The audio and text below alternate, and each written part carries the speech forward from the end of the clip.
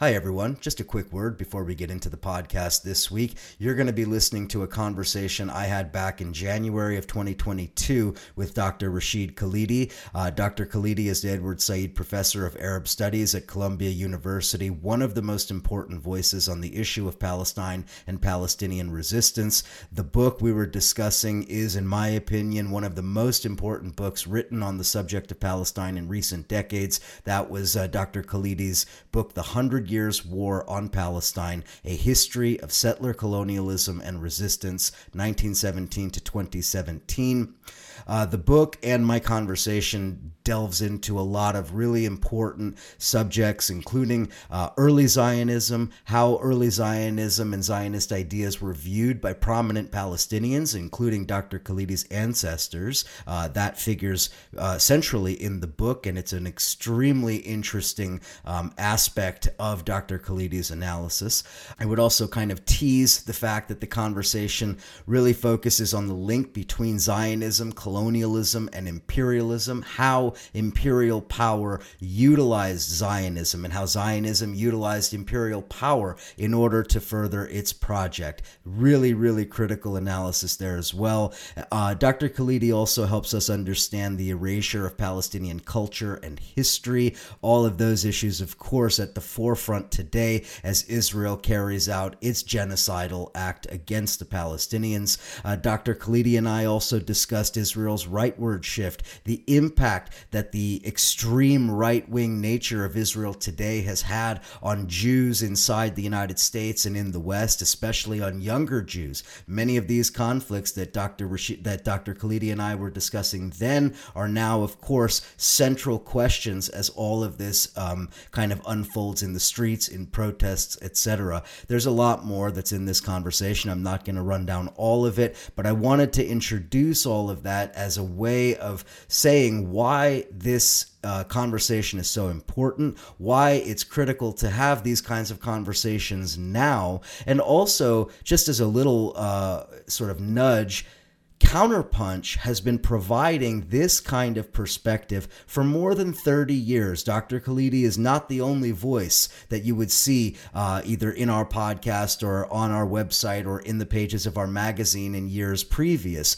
Edward Said himself was one of those prominent voices that we have the privilege of publishing in Counterpunch for years, many others as well. Counterpunch's fund drive is over, but I did want to take a moment to urge people that if you value this kind of analysis from an independent perspective on the left, then now would be a great time to go over to Counterpunch's website, get a subscription to Counterpunch Plus, support Counterpunch in that way. You can do it during the fund drive. You can do it by just getting a subscription. Whatever you do helps. I wanted to make that point again because there are so few media outlets that you really can trust on issues as critical as solidarity with Palestine. And as you've seen, if you're a keen observer of the media and of left media even, as you've seen in recent weeks, our spaces have shrunk.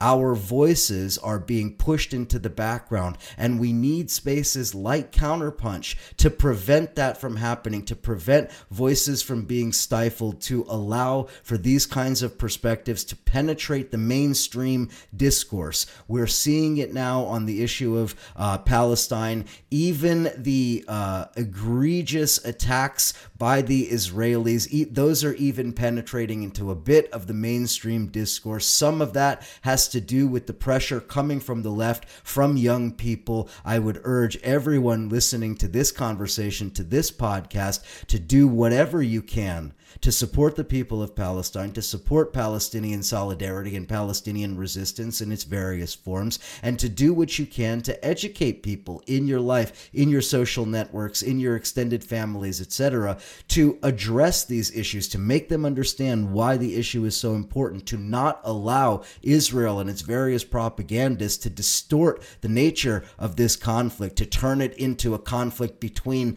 equals, to turn it into a conflict between the good guys in Israel and bad Palestinians, bad Muslims, bad Arabs, all of these extremely white supremacist and racist narratives, which have all made their way into the Palestine-Israel discourse. All of that must be challenged, and it is conversations like the one I had with Dr. Khalidi in January of 2022, and conversations that you'll be having at the Thanksgiving dinner table and elsewhere in the weeks and months to come. That impacts the discourse, that impacts the narrative, and I think that is critically important that we do that now. Go to Counterpunch, get your subscription, go wherever you can and buy a copy of Dr. Khalidi's book.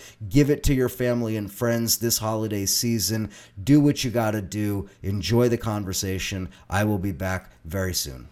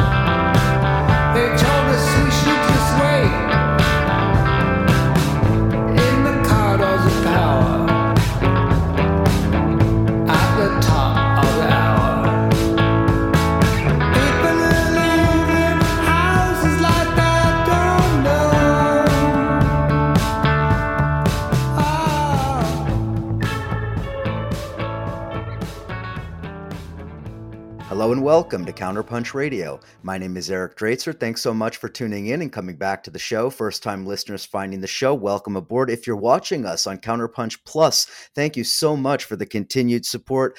Independent media is so critical, especially now, especially given everything that's happening in the world, Central Asia, the Middle East, Latin America, so many things happening. You got to keep your eye on all of them, and unfortunately, the mainstream press often doesn't allow you to do that. So that is what Counterpunch is here for. We've been around for almost 30 years. If you want to support us and you want to have access to all of this great content, go to the website, get a subscription to Counterpunch Plus, and you will have it. And so with that, I am very excited to have this chat today. It's been several years since I chatted with my guest, but he is one of the preeminent scholars in his field. It is Dr. Rashid Khalidi. He is the Edward Said Professor of Arab Studies at Columbia University, co-editor of the Journal for Palestine Studies, author of many books, including, most relevant for our conversation today, the most recent book, The 100 Years War on Palestine, A History of Settler Colonialism and Resistance.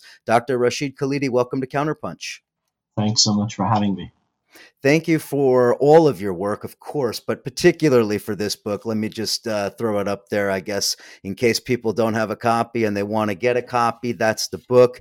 It's so important. It's so important. Let's just begin with a little bit about the history of the Khalidi family. If we could, tell us a little bit about your family, some of your ancestors, how they came into contact with early Zionists and early Zionism, and how that is really relevant for understanding everything that's happened since. Yeah. Well, I come from a family that has lived in Jerusalem for many centuries, probably since before the Crusades. We're not sure about that, but certainly since the Crusades.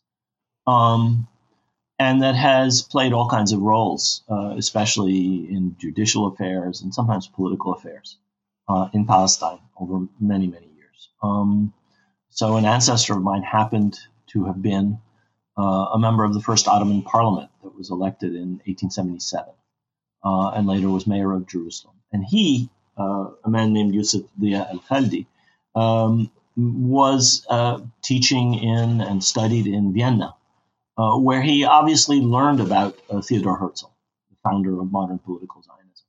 And as mayor of Jerusalem and as a deputy for Jerusalem in the Ottoman parliament, he knew about the very earliest stages of Zionism, political Zionism, even before Herzl established with the first Zionist Congress, the modern Zionist movement.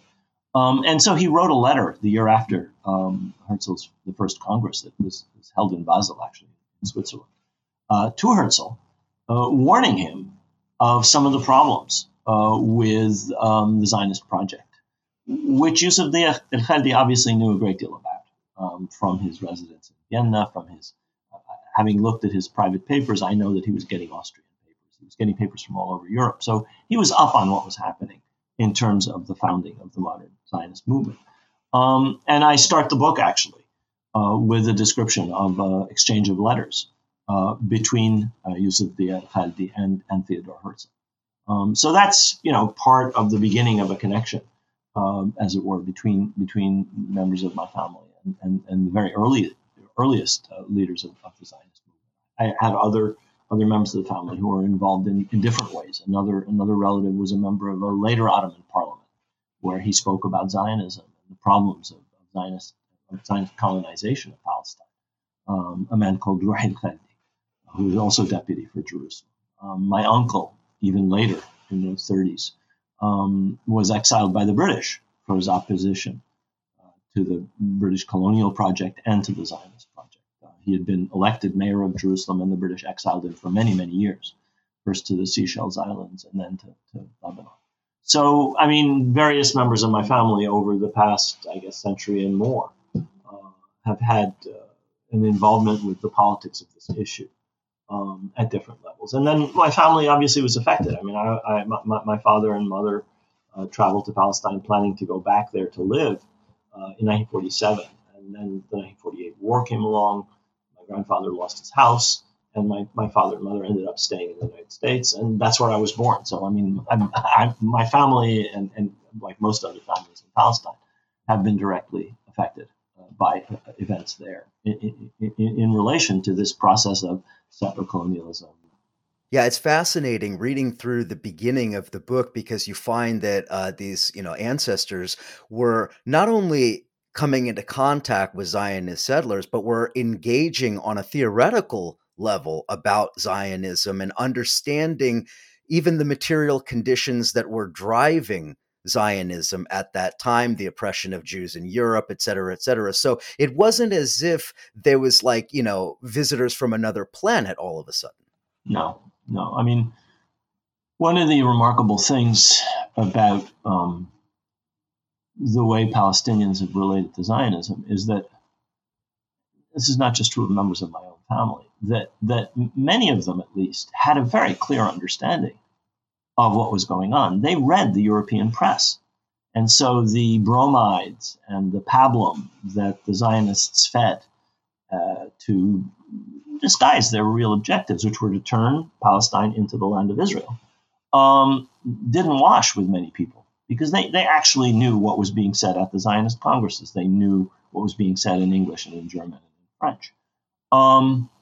This comes through not just through members of my own family. I also use the memoirs of, in fact, my wife's grandfather, who was a newspaper editor and founder or co-founder of one of the leading Palestinian newspapers, a newspaper named Palestine. And he wrote extensively about this, as did others in his newspaper.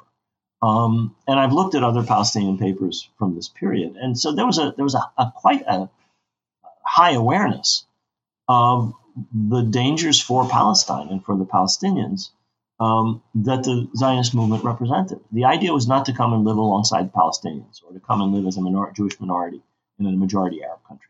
The idea was to reverse that demography, create a Jewish majority, and make Palestine a Jewish state. And that meant the Palestinians were to be sidelined at best.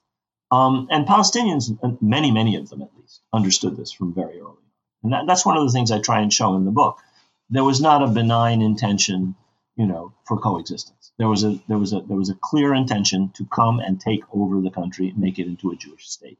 Otherwise, there's no point to Zionism. If you want to live as a minority, you can live as a minority anywhere in the world, and that is in the analysis of many of these Zionists. That's the problem. So you come to a country that's already inhabited and that has a large Arab majority, and you want to turn it into a Jewish state with a Jewish majority, you are going to do some pretty drastic things to the existing population, necessarily and inevitably. All of the bromides and all of the pablum and all of the completely false talk notwithstanding.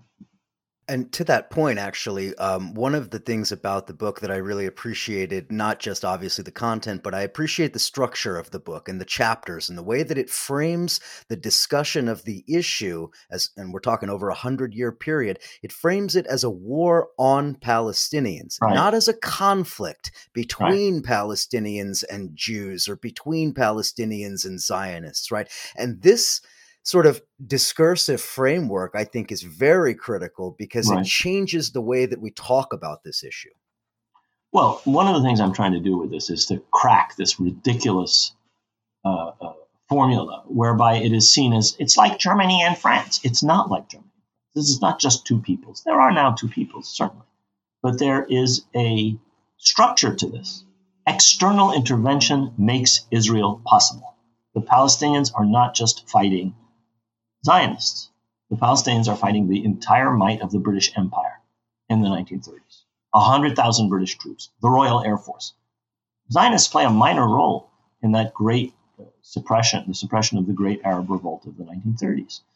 You can talk about any phase of this conflict, and you're talking about Britain and France together with Israel fighting a war in 1956. You talk about Israeli leaders coming to Washington to get permission to wage war in 1967. And 1982 with American weapons in many cases. So I frame this as a war to establish this project in Palestine, organized and endorsed by the great powers through the Mandate for Palestine, through the Partition Resolution of 1947, through various other international efforts. Which means it's not just the Palestinians up against Israel or the Zionist movement. It's the Palestinians up against the United States or the United States and the Soviet Union or Great Britain at the height of its imperial power. And I therefore am trying to wrench people away from what I think is an entirely false equivalence between the two sides. First of all, there's no equivalence between them. The Zionist project is always backed by the big battalions externally. Secondly, yes, you now have an Israeli people. Yes, Zionism has a national aspect, but it is also a settler colonial project. Just like North America, just like Australia, just like Algeria, just like South Africa, to replace and dominate the indigenous population with a new population brought in from outside. Now, the fact that those people have a connection to the land is obviously material and important, religious and so forth. But that does not and should not obscure the fact that as far as the late 19th and early 20th century was concerned, these were Europeans who came in with a European mindset of superiority over and contempt for the natives to take over the country from the natives. And all of the tropes that are used in early Zionist portrayals of Palestine are very similar to the tropes used by other colonial projects elsewhere in the world in the 18th and 19th centuries. So I insist on framing it in this way, not because I think this is a smart polemic. I think that is actually true to the reality, as in fact the Zionists themselves saw it at that stage. Colonialism was in good odor. Colonialism was a good thing in the 19th century, in the early 20th century. The great powers were all colonial powers. The great powers all had European populations, which they sent out to take over and seize the lands of indigenous people. That had happened in North America. It had happened in Australasia. It was happening all over Africa. Kenya was a settler colony. Rhodesia was a settler colony. South Africa was a settler colony.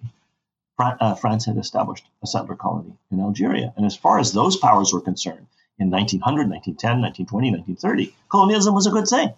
It improved the natives. It was meant to elevate them. And that's exactly the rhetoric that the Zionist project used, as well as, of course, a claim to Palestine on religious grounds and other. So these are not identical. I mean, I'm not saying that South Africa and Palestine are the same. They're not the same. But in certain respects, it's important to understand that there are elements here which are quite similar. And to say that this is a settler colonial project is not to do violence to the self-understanding of the Zionists themselves. I quote in particular one of the leading Zionist theoreticians, a man called Zev Jabotinsky, who founded the train of thought that produced most of the recent prime ministers of Israel. Begin, Shamir, Ariel Sharon, Netanyahu are all people who follow in the tradition of Jabotinsky. And he talked explicitly about this is a colonial conflict. This is an indigenous population which is going to resist as long as we intend to transform Palestine into the land of Israel. So he was blunter and more honest than a lot of these Zionist leaders who pretended otherwise. They knew, if you read their diaries, they knew. Herzl knew. Ben Gurion knew. Weizmann knew what they were doing. But they talked differently. They didn't want to alarm the British. They didn't want to alarm the American public. They didn't want to alarm the Arabs. And so basically there was a great deal of deception involved in the projection of what was going on. And that deception continues to this day. I mean, when you say colonial settler, people are offended. But that's how people talked about their own project. Jewish Colonization Agency, that's not some anti-Semitic appellation of a major institution that was involved in the settlement of Palestine. This is what they called themselves, the Jewish Colonization Agency. And the quotes from Jabotinsky and others are, what they were saying themselves. And to kind of segue based on what you were just talking about, Jabotinsky and others, how are some of the, let's call them political and social attitudes of the early Zionists, how has that imprinted itself into the fabric of Israel? Because so much of that early views, worldviews, attitudes, racial and otherwise, are in many ways manifested in the current policies of the current state of Israel. Right. Well, I mean, the first thing to understand is that even though the Jewish population of Israel is very mixed, it includes populations that fled or were expelled from the Arab countries. It includes populations which are not originally European. The dominant ethnic group was originally Eastern European Ashkenazi Jews. And they were Europeans. They had European attitudes towards non-European peoples. And they were part of a colonial project headed by and with the muscle provided by Great Britain, which had European colonial attitudes towards non-European peoples. That was the mindset of the early settlers. That was the mindset of the British. They were superior and the locals were inferior. And the contempt of the early settlers, not all of them, obviously, some of them saw the reality and understood that there was a problem with it, but most of them, and certainly of the British, for the local population, is something that's sort of imprinted in the dominant social strata of Israel as it develops. And the defeats of the Arabs, the successive defeats of the Palestinians first and later military defeats of Arab countries, contributed to this contempt. Look at them. They can't organize themselves. Look at how weak they are. Look at how, in spite of their numerical superiority, we've been able to, once again and again, defeat them. So I think that's there in Israeli society. And in fact, those attitudes induced a certain kind of self-loathing among many Mizrahi Jews, among many Jews of Middle Eastern backgrounds.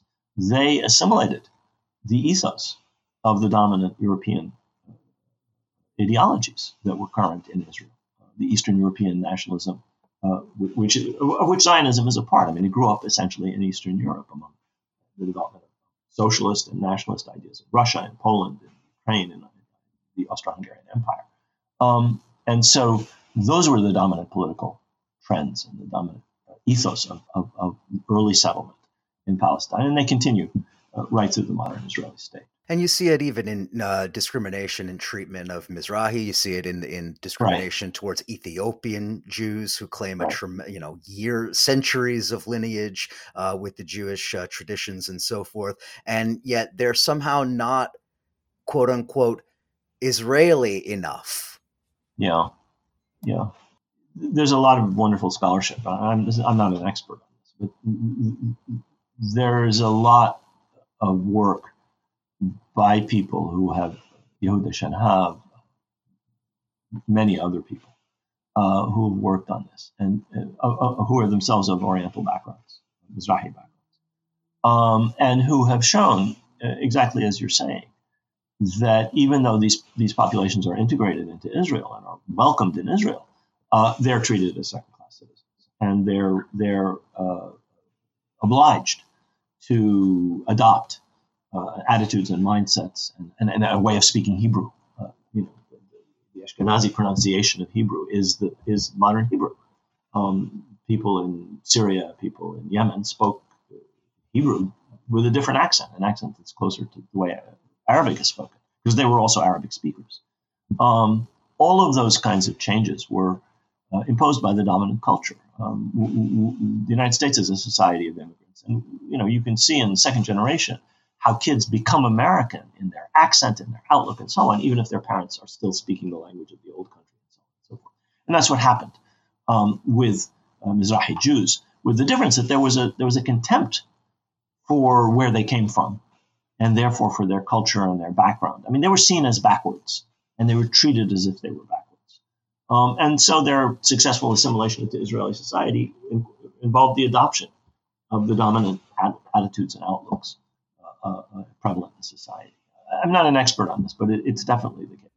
Indeed. Before we head to the break, I just want to talk very quickly about this issue of a war on Palestinians, because obviously it's in the title of the book. And of course, we're going to get to the resistance here in the next part of our conversation. But talking about war on Palestine, it's not just a physical war against Palestinians. There is a war to erase a culture, to erase a people, and essentially to, for lack of a better word, exterminate Palestinians, right? And so the question of killing Palestinians, killing them physically, this is obvious, this is apparent, but there are other forms that this war takes, right? Cultural forms that it takes, social aspects to it. Can you talk a little bit about how this has happened, and elements, maybe even using maybe some examples of appropriation of Palestinian culture that is by its nature a way of erasing it? Right. I mean, I would stress this much more than I would stress actual killing. I mean, there is killing going on. There was a lot of killing in 1948. There was killing in 67. There's killing in Gaza. But it is as in all of these settler colonial projects, the aim is to take over the country and to eliminate the cultural existence and, if possible, the history of the indigenous population. Not necessarily to exterminate them, push them out, maybe. As happened with Native American populations. At the outset, the idea was take over the land and push them away. Later on, there were campaigns where many people were killed in North America. But the project is to take over rather than to exterminate. And sometimes extermination is part of it, but that's not to my way of thinking central, at least not in the Palestine case. But what is central is to eliminate the idea of Palestine and to replace it with the idea of the land of Israel. And this includes things like changing the geography. Every Palestinian place name is replaced by a Hebrew place name. Every historical site is renamed and reappropriated as something that fits into an exclusively Jewish history for the land of Israel. And whole epochs and eras are skipped over in the way in which archaeology is taught and showed, in the way in which the museums operate, in the way in which digs take place. You'll bulldoze a millennium to get to a Second Temple level. And that's just one example of how the place and the place names and the indigenous population's relationship to the place are eliminated as part of a replacement of Palestine with the land of Israel. I mean, I'm quoting again from Zev Jabotinsky, because that is what's going on, and you see that in the nation-state law of 2018 that was passed by the Israeli Knesset and has the force of constitutional law. There is only one people with the right of self-determination in Israel, and of course, the understanding of Israel by most Israelis is the entire land of Israel, i.e., all of Palestine. So there's one people there. There's one people with rights. And therefore, that people has both religious privileges, has legal and political privileges, and is the only one entitled to do all kinds of things, including decide what the name of a place is. So that's one aspect of it. Another aspect of it is, as you suggested, all kinds of other forms of cultural appropriation. Now, sometimes these are disguised. So North African Jewish cuisine, which is North African cuisine, is described as Israeli cuisine. A Palestinian dish, maftul, is described as Israeli couscous. Pita bread suddenly becomes Israeli. Hummus in Arabic.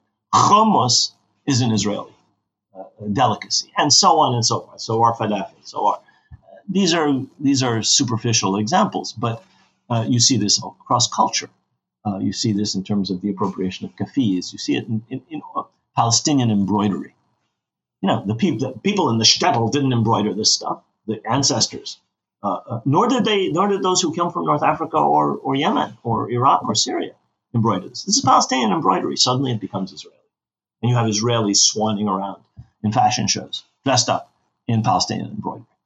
This is cultural appropriation. I mean, we see it happening in North America with Native American culture, and in Native American in other, I should say, colonial settler regimes. And it is part of a process whereby the very name of Palestine it comes to be seen as controversial and dangerous. Teaching about Palestine, the history of Palestine, seeing the country as Palestine is seen as hostile and even anti-Semitic. Well, wait a minute. If there's two peoples here, then there's an Israeli Jewish history that can be understood, and there's a Palestinian Arab history that can be understood. But in the most extreme version of this, as it, for example, history is taught in Israeli schools, Palestinians don't exist. There is no Palestinian history. There's a history of the Jews in the land of Israel. And there are various periods in which the Jews play different roles, but it is a history of Israel and the Jewish people. And that's what people are taught, Arabs and Jews, in Israeli schools. And that's the most extreme example of this elimination of the native. And there's like a whole falsified history of that too. There's been books written, I mean, famously from time immemorial is one example, but there are others that essentially make the argument that Palestinians don't exist, or to the extent that they do exist, they're a creation of the King of Jordan or the Egyptians or the British or the British or something along those lines. Right. Or they're nomadic migrants who came in to benefit from the prosperity brought by Zionism. Yeah, I mean, that was a bestseller endorsed by some of the most prominent luminaries of American intellectual life. That book that you mentioned by John Peters, From Time Immemorial, it's basically a one long slander of the Palestinians and their very existence. You only have to go to some of these places and look carefully at what's left in terms of architecture. Go to Jerusalem or go to Nablus or go to Hebron or go wherever you may go. The villages that remain. I mean, 400 Palestinian villages were demolished, but in the West Bank and in some parts of Israel, you have, 1,000-year-old villages that were not inhabited by crusaders or Jews or other foreigners. They were inhabited by the ancestors of the present inhabitants. It's very clear that there is a people here, or at least there's a population here with roots in this country. And the way in which the history is written by so many people completely elides that, completely obscures that, and replaces it with another history. Okay, we're going to take a break. On the other side of the break, I want to talk a little bit about resistance, some of the forms that it has taken, how it has evolved, and a lot more to discuss. And if we have any time at the very end, I want to ask Dr. Khalidi his thoughts on some recent developments. But enjoy the music, and we will be right back. This is for Palestine, Quds, the capital, Jerusalem. Unarmed people marching to the wall and they're shooting them. Suppression is a question, resistance is the answer. Long live Palestine, long live Gaza. Palestine, Quds, the capital, Jerusalem. Unarmed people marching to the wall and they're shooting them. Suppression is a question, resistance is the answer. Long live Palestine, long live Gaza. All you see is war every time you turn your head at night. Bloodshed on the floor, mother cries, who cries for her this time? There's truth between these walls, see the lies between the lines they hide. Where's the bullets coming from the tyrants dressed in our disguise? I'm a rider till the end, even if I got to push back for all my friends. Cause you know that I'm a fighter, let me see a lighter, and we not gonna stop the Palestine is free. But still you know that I'm a rider till the end, even if I got to push back for all my friends. Cause you know that I'm a fighter, let me see a lighter, and we not gonna stop the Palestine is free. Taught to not love, taught to be blind, taught to not care. Tell me what's real, borderlines, military despair. How to exist if there's no rights to be human in fear? And if you take away your home, where's the house of supposed to live. Taught to not love, taught to be blind, taught to not care. Tell me what's real, borderlines, military despair. How to exist if there's no rights to be human in fear? And if you take away your home, where's the heart supposed to live? We, my people, long in Palestine. We will never let you go. Sing it with me now. Free, free Palestine. Free, free Palestine. Free, free Palestine. Free, free Palestine. Free, free Palestine. Free, free Palestine. Free, free Palestine. Free, free Palestine. And we are back chatting with Dr. Rashid Khalidi. Again, the book, let me just hold it up for my CP Plus viewers. That is the book. You got to get yourselves a copy of The 100 Years' War on Palestine, A History of Settler Colonialism and Resistance. It is a must read, and I will particularly say for any of my fellow people of Jewish background, Jewish ancestry, this is a particularly useful book, especially if you were indoctrinated with a lot of propaganda, as I was, as many others were. This is really useful, really important, and something you can share with your own children and grandchildren so that we can hopefully have a better understanding of all of these issues. Okay.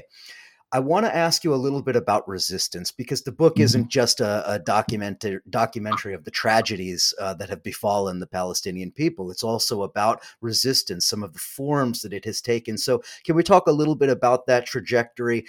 What was Palestinian resistance in the early years? How has it sort of evolved since then? And then, kind of maybe bring us forward to today. Right. I think it's important when you talk about this to put it in context. Every colonial power meets with resistance.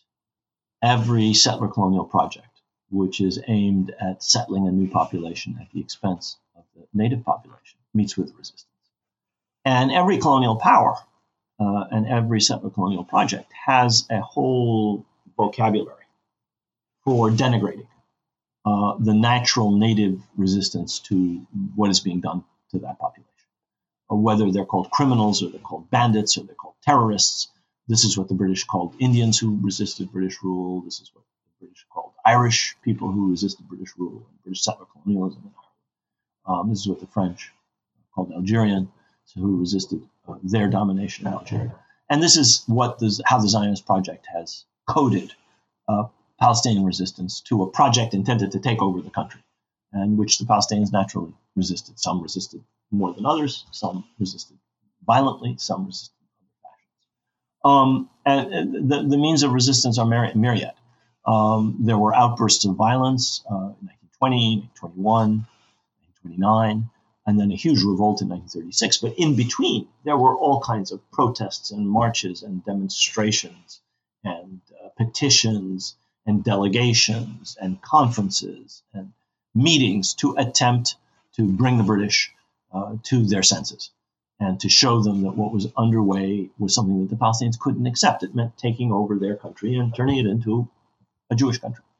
And that range of forms of resistance tends to be obscured by the very important periods in which there was considerable violence, either against the British or against settlers, Israeli settlers, Jewish settlers, in the period leading up to 1948 and the establishment of Israel.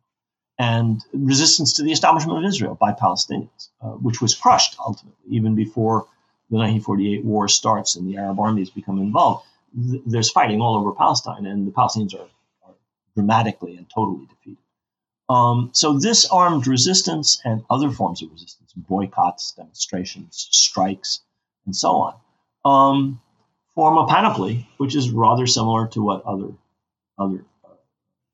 indigenous populations subject to settler colonialism engaged in. The Irish invented the term boycott. Captain Boycott in 1880 was boycotted because he was the agent of a British lord who owned vast tracts in Ireland and was taking over the properties and treating the Irish poorly. People all over the world picked that tactic up in India and South Africa, later the American South, and the Palestinians did it as well. And there are many other tactics that were adopted from India or from Egypt or from Ireland or from other colonial possessions of the European powers that were used. And that continues to this day. I mean, people will focus on the violence of Hamas or the violence of the PLO back in the day when it was engaged in armed struggle. and not recognize the fact that all kinds of other forms of resistance were also being waged again. And the most important thing, I think, is to see this as resistance to a process which is intended to dispossess an entire population. This is not an unacceptable, illegitimate reaction to legitimate rule. This is a reaction to something that is fundamentally illegitimate, which is the appropriation of an entire country, the appropriation of people's property, which is continuing to this day. I mean, we see it in Sheikh Jarrah over the last several months. Yesterday, the other day, several months ago in May, there were outbreaks over appropriation of property. But this is going on all over Palestine over many, many decades, certainly since 1948. When people's property is stolen, when their homes are taken away, when their homes are demolished, when they're expelled, their reaction will sometimes be violent and sometimes not be violent. But there will be a reaction. And that has to be understood as resistance to a process which has to be seen in its essential nature as a settler colonial takeover systematically over more than a century now of the country, turning Palestine into the land of Israel, in the words of Jabotinsky. One of the really interesting things about examining the history of Palestine is seeing the role that it played, or maybe that it was thrust into, in the context of the Cold War. Can you just speak a little bit about Palestine and its sort of place within the Cold War dynamic, and maybe the Soviet Union and its shifting positions on Palestine, and how that impacted, I mean, I guess this is the main point of the question, how that impacted the trajectory that we've seen over the last, several decades. Right. Well, the Soviet Union plays a very interesting role here. At the outset, the Bolshevik Party is not favorable towards Zionism, or not most nationalisms. And Zionism is, among many other things, a national project, obviously. But something changes after World War II.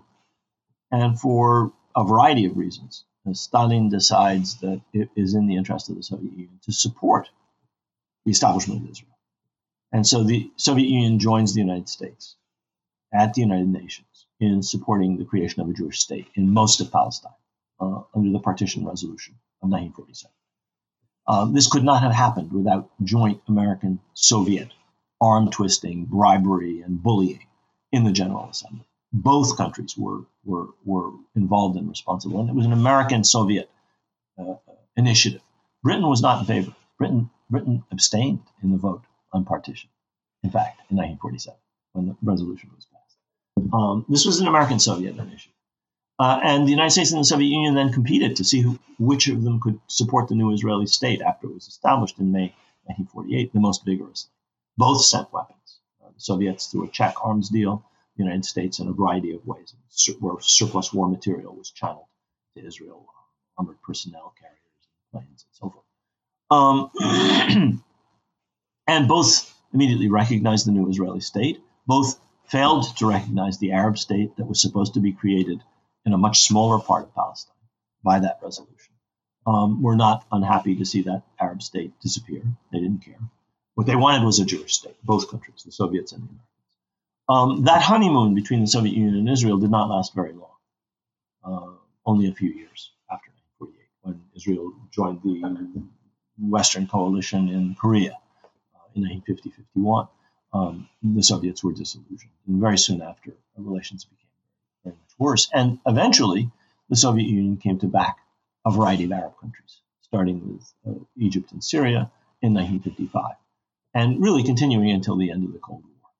So even though during the 1956 Suez War, the United States and the Soviet Union ended up on the same side again, though a different side, both objected to what Britain, France, and Israel were doing in attacking Egypt in 1956.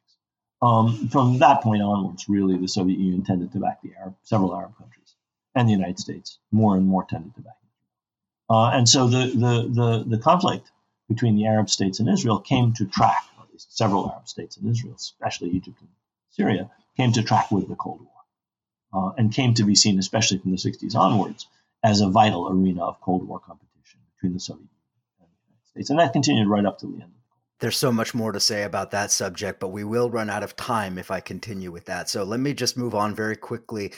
Can we talk a little bit about Israel's political trajectory in recent years as it moves further, seemingly moving further and further to the right? I mean, Netanyahu is an obvious sort of high watermark there, but I want to talk about that in the context of what we are living through now and what may potentially be coming. I mean, I'm not going to get into speculating, but it's entirely possible we'll see a return of Donald Trump in 2024, and that would obviously impact relations with Israel in various ways. So can we talk a little bit about Israel's political trajectory moving as far as it has to the right, and what that means for the Palestinians?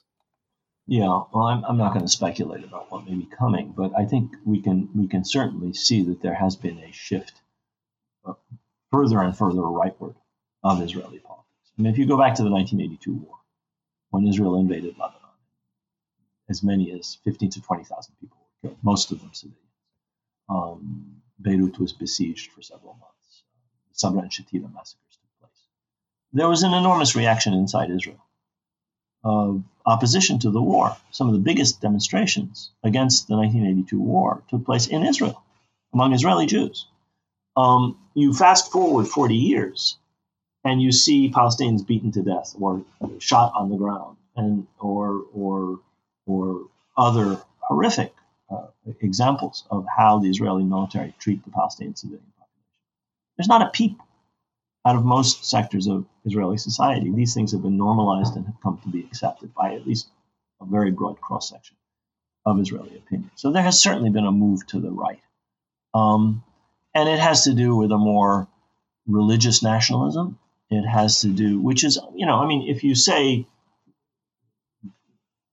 this land is my land, God gave this land to me. That's the theme song of the horrible movie Exodus. But if that's your starting point, there's no room for talking about anybody else's rights. This land is my land, period, full stop. God gave this land to me. You can't argue with that. You can't talk to that. And that's the basis of religious nationalism. There's obviously a Palestinian parallel to that. And again, no discussion is possible with somebody who holds that mindset. They can move away from that mindset, but as long as they hold that mindset, there's nothing to be said. And those people have grown in importance in Israeli politics, as have settlers.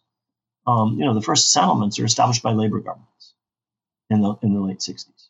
But over time, that religious nationalist sector of Israeli politics has become identified with the settler movement. And you now have 700,000 or 800,000, probably closer to 800, maybe even more than 800,000 Israeli citizens living in illegal settlements in the West Bank and in East Jerusalem, which is not coded as the West Bank or occupied territories in Israel. They're Judea and Samaria, they're part of Israel. As far as Israelis are concerned, they're part of Israel, whether legally they have been annexed or not. In practice, they have been incorporated into Israel. Israeli law applies to Israelis operating anywhere in former mandatory Palestine between the river and the sea. The Israeli telecommunications networks, roads, taxes, sewage, everything applies to them. They are Israelis living in Israel, whether they're in the occupied West Bank or East Jerusalem, or whether they're in Haifa or Tel Aviv or anywhere else. And that worldview, which sees the occupied territories as part of Israel, wasn't there in 1967. There's been a fundamental change as religious nationalism has become more important, as the settler movement has become more and more powerful in Israeli politics. I mean, think about it. We have 800,000 citizens in a population of whatever it is, of 6 million, perhaps, Israeli Jews. That's a lot of voters. That's a lot of people that politicians can't take for granted or ignore. And that wasn't the case when Rabin was prime minister in the early and mid-90s. He could take positions against the settler movement, which were broadly popular with Israeli public opinion. I mean, he was assassinated by a supporter of the settlers. So you could go just so far, and it cost him his life. But views were possible in the 80s or 70s or 90s, which are simply impossible today. I mean, the people who hold them are a fringe. This was a prime minister. Now, he was no opponent of settlement, but he was hostile to the settlers in many, many respects. He wanted to cut their funding. He was not favorable to much of what they were doing, understanding that they were fundamentally opposed to what he was trying to do, which is to figure out how to do a deal with the Palestinians. I can talk about how limited that deal was, but that's another issue. Just talking about this shift to the right, I think that Netanyahu plays an enormous role in that, personally, and his predecessors, whether Ehud Olmert or whether Ariel Sharon or whether Yitzhak Shamir or whether Menachem Begin, each of them helped to bring Israel further and further to the right. And we now are in a situation where there's a coalition government which is there essentially because of the hostility to Netanyahu among people, many of whom agree with him ideologically. So it's a government that includes people who are to the right of Netanyahu, people like Prime Minister Bennett. Ideologically, he is, a soulmate of Netanyahu in terms of not recognizing that there's a Palestinian people, considering there's only one people in the land of Israel, the Jewish people, considering the Palestinians have no rights, desiring not to negotiate with the Palestinians, not accepting the idea of a Palestinian state. Those are mainstream views in Israel today. They weren't 30 years or 40 years ago, or at least they ceased to be at a certain point, and they now are again. There was no recognition of the Palestinians in the 40s and the 50s and the 60s, I should say.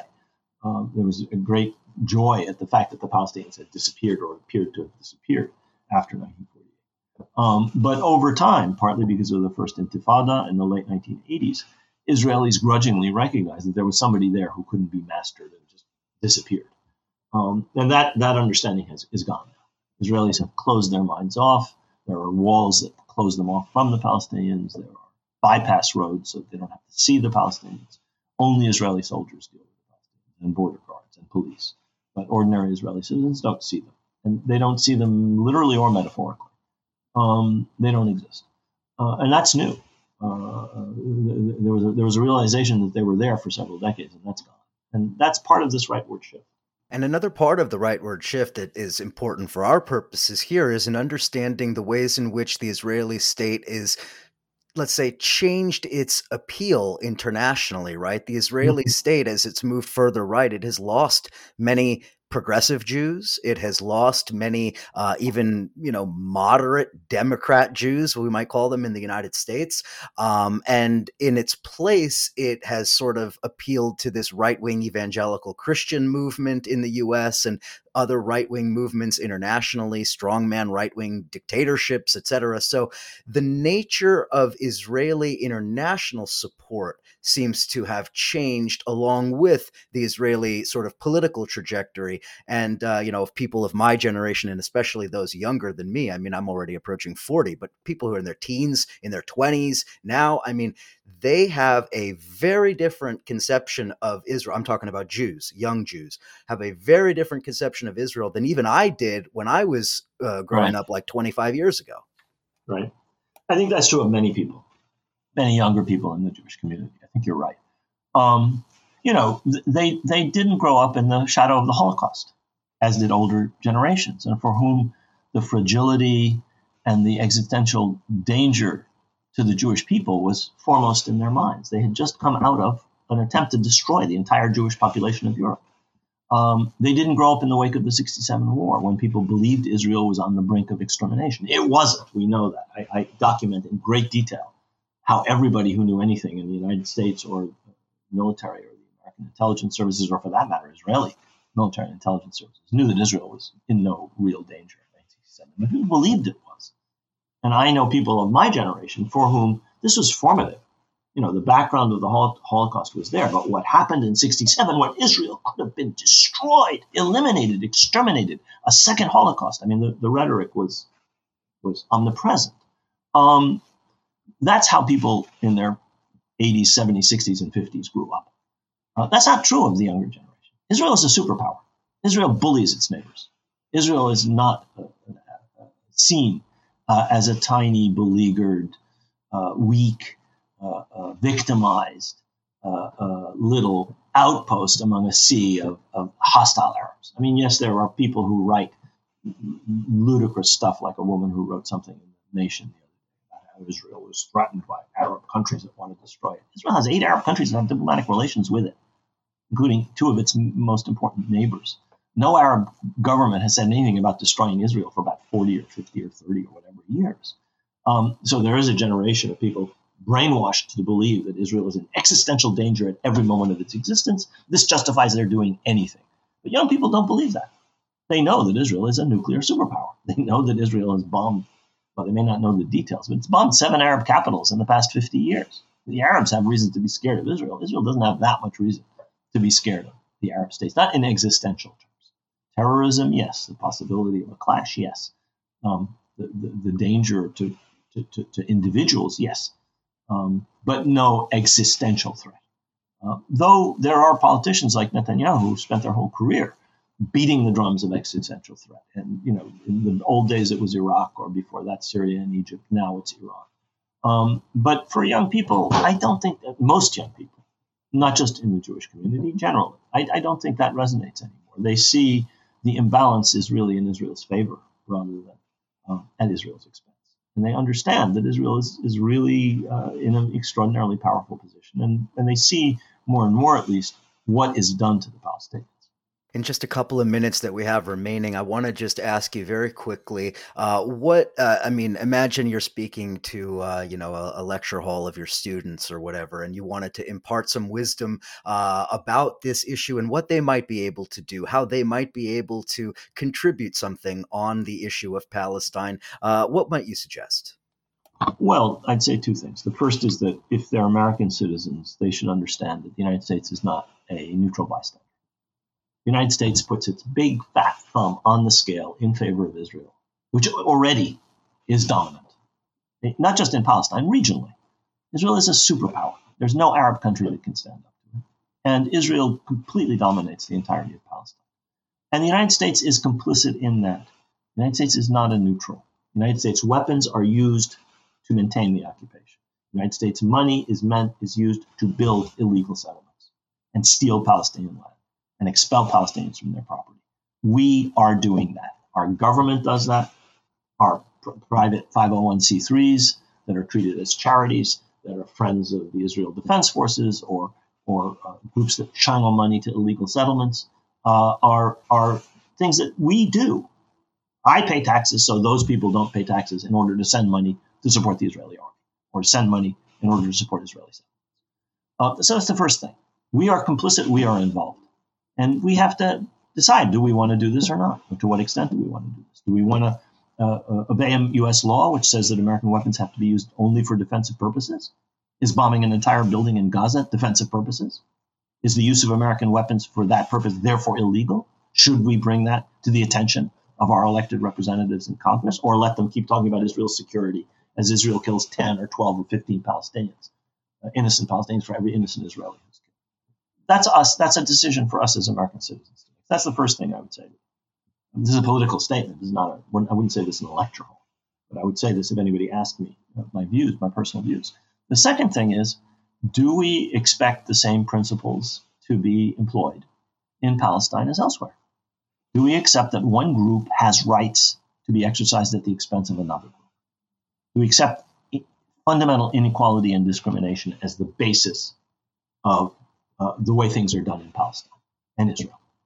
Or do we insist on the same kind of principles of equality, which we may not have been able to fully carry out in our own country, but which are supposedly the ideals of any democratic society? And those are things that are lacking in Palestine. The Palestinians in the occupied territories have absolutely no voice in any important decision about their lives. Can they come in? Can they go out? Can they import? Can they export? Can they move from here to there? Israeli soldiers, Israeli bureaucrats decide everything important about Palestine. Yes, they can govern their own sewage. They can decide on their schools, but the Israelis can enter their schools or enter their universities and arrest whoever they want. So we have to decide, do we accept that as something that we are supporting, which is in violation of the principles that supposedly uphold this nation? All men are created equal, and so on and so forth. Because of some, Israel's special, or because of the Holocaust, or whatever excuse may be given. If we allow them to come back, they'll overwhelm, whatever. So I think you have to say, principles of justice and principles of equality have to apply everywhere. You have to figure out how to apply them, obviously, but they apply everywhere. Firstly, as I started by saying, we are complicit and involved in what is happening. We are doing it. It's not just the Israeli pilot of the F-16. It's the American government that sells that F-16.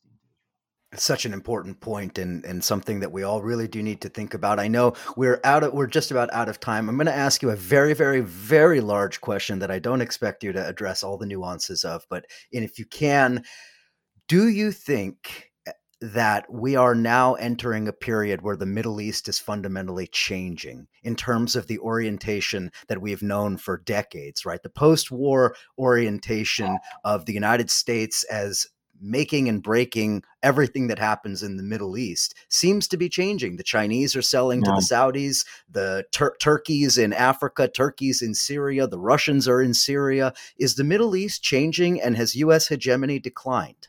You know, I write about current events and I write about modern history, but I've always said that the job description, I am a historian, however, and I've always said that the job description of a historian does not include predicting the future. I have no idea, in answer to your question.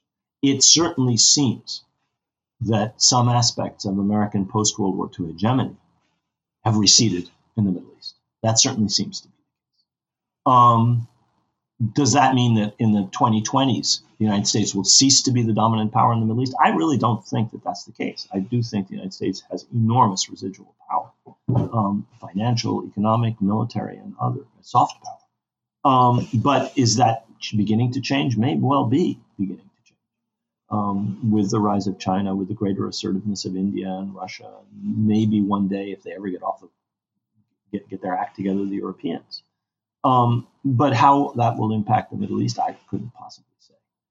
It will, probably, sooner or later. But sooner could be not very much sooner, and later could be very much later. The connection between the United States and Israel is an old and very strong one. And the United States operates as if it's on autopilot in so much of its foreign policy. I mean, we cannot get over our hostility to Russia and China. We cannot see things from their perspective. There's an echo chamber in Washington which refuses to see NATO as anything but a defensive alliance that's always there for good, and any reaction of the Russians to it is blah. American policy is on autopilot and on so many things, and that's true certainly where Israel is concerned. Israel's security is sacrosanct on the Hill and among American policymakers. The people who are insecure are the Palestinians. And the people who are most, I should say, insecure are the Palestinians. But that's not the way it's seen on Capitol Hill. Israel is still seen as vulnerable and so on and so forth.